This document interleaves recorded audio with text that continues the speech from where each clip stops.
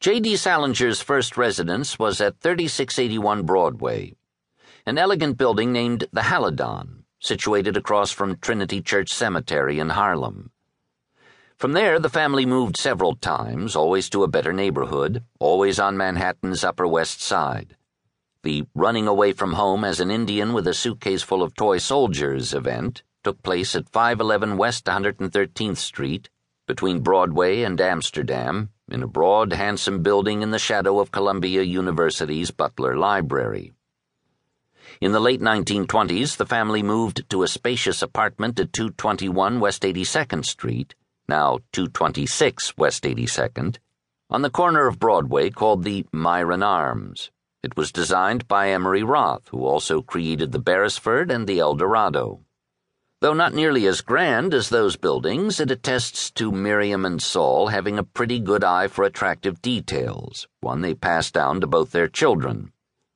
One can get a sense of the neighborhood's Jewish flavor from the fact that Zabar's, the Jewish delicatessen and cultural institution, opened across the street at Broadway and 80th Street in the mid-1930s.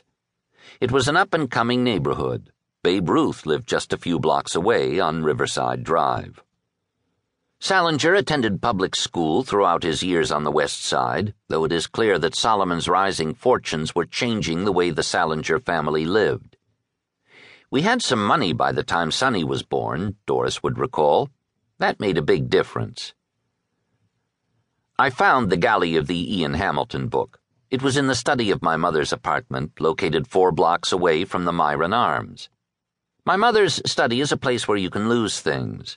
There are piles of papers everywhere, sculptures, photographs, and many books, a constellation of random objects from which different stars brightly emerge depending on mood, time of day, and fate. The galley suddenly became visible and was thereafter impossible to miss, perched in plain view atop a uniform row of books whose color was a bluish gray. That yellow cover was so conspicuous. Finding it was like finding a hidden pattern in a drawing, the kind that, as soon as you see it, you can't imagine ever not having been able to make it out. Perhaps I hadn't seen it because my eyes had passed without stopping over that spot with the old books for most of my life. After my tearful reunion with the Hamilton book, I peered at the ancient-looking blue-gray books, an edition of Dickens's novels, including David Copperfield, which Holden Caulfield refers to in the first sentence of The Catcher in the Rye. A few years earlier, a friend of mine, who had spent very little time in New York, visited me in this apartment, and the first thing he said after he had taken a seat in the living room and looked around was, "I've never been in one of these kinds of apartments before. It's just like in a J.D. Salinger story."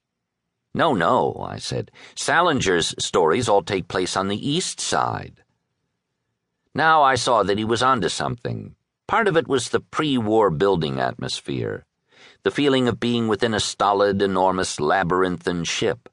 But surely he was also responding to the nest-like feeling of an apartment in which lives have grown up and around, which is my romanticized way of describing what could be called clutter, also a feature in Salinger's glass stories, and I would like to think a sense of warmth, the sort of place where you could lose a book. I had since come to realize my protestation over the neighborhood was not justified. Holden lives on the East Side, and the vast majority of locations in Salinger's stories are set there, including Franny and Zooey. But Seymour's prelapsarian youth is set on the West Side, specifically 108th Street and Riverside Drive.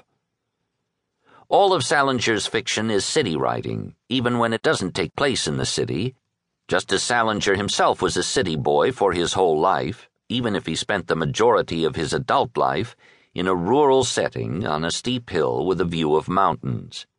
The Catcher in the Rye is a city book, a New York book, even if Holden Caulfield doesn't set foot in it until more than a quarter of the way through.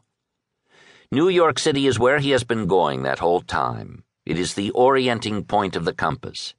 Seeing the apartment that Salinger grew up in, I decide, is going to be essential to understanding the man, even though I feel as if I have seen it many times in his books, even though I grew up in a place very much like it myself.